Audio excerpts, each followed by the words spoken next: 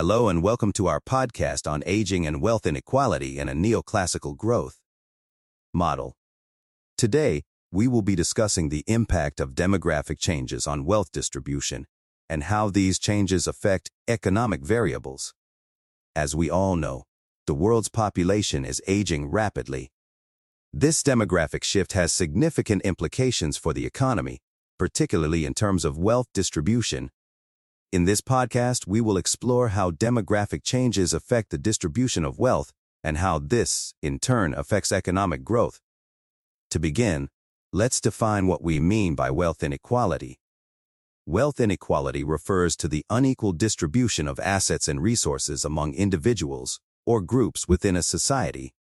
In other words, some people have more wealth than others, and this can have significant implications for their economic well-being.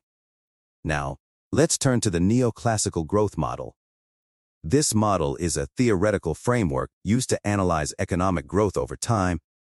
It assumes that economic growth is driven by technological progress and capital accumulation. In this model, individuals save a portion of their income, which is then invested in capital goods. This investment leads to increased productivity and economic growth. However, the Neoclassical Growth Model assumes that all individuals have equal access to capital and that there is no wealth inequality. This assumption is unrealistic, as we know that wealth is not distributed equally in the real world. Therefore, we need to modify the Neoclassical Growth Model to account for wealth inequality. One way to do this is to use an overlapping generations model.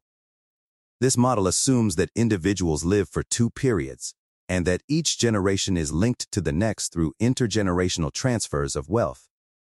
In this model, wealth inequality can arise due to differences in saving behavior across generations. Now, let's turn to the impact of demographic changes on wealth distribution. As the population ages, the proportion of older individuals increases and the proportion of younger individuals decreases. This demographic shift can have significant implications for wealth distribution. For example, if older individuals hold a disproportionate amount of wealth, then as the population ages, wealth inequality will increase. This is because there will be fewer young individuals to inherit wealth from older generations.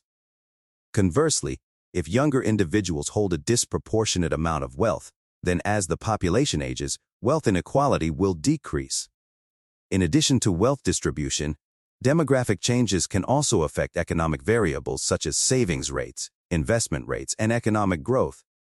For example, if the proportion of older individuals increases, then the savings rate may decrease as older individuals consume more and save less. This, in turn, can lead to a decrease in investment rates and economic growth. On the other hand, if the proportion of younger individuals increases, then the savings rate may increase as younger individuals save more for their future. This can lead to an increase in investment rates and economic growth. Overall, it is clear that demographic changes have significant implications for wealth distribution and economic growth. As the population continues to age, it is important that policymakers take these factors into account when designing economic policies. In conclusion, we have discussed the impact of demographic changes on wealth distribution and economic growth. We have seen that the Neoclassical Growth Model can be modified to account for wealth inequality, and that demographic changes can have significant implications for economic variables. As always, it is important to stay informed about these issues and to engage in thoughtful discussions about how best to address them. Thank you for listening to our podcast on aging and wealth inequality in a neoclassical growth model.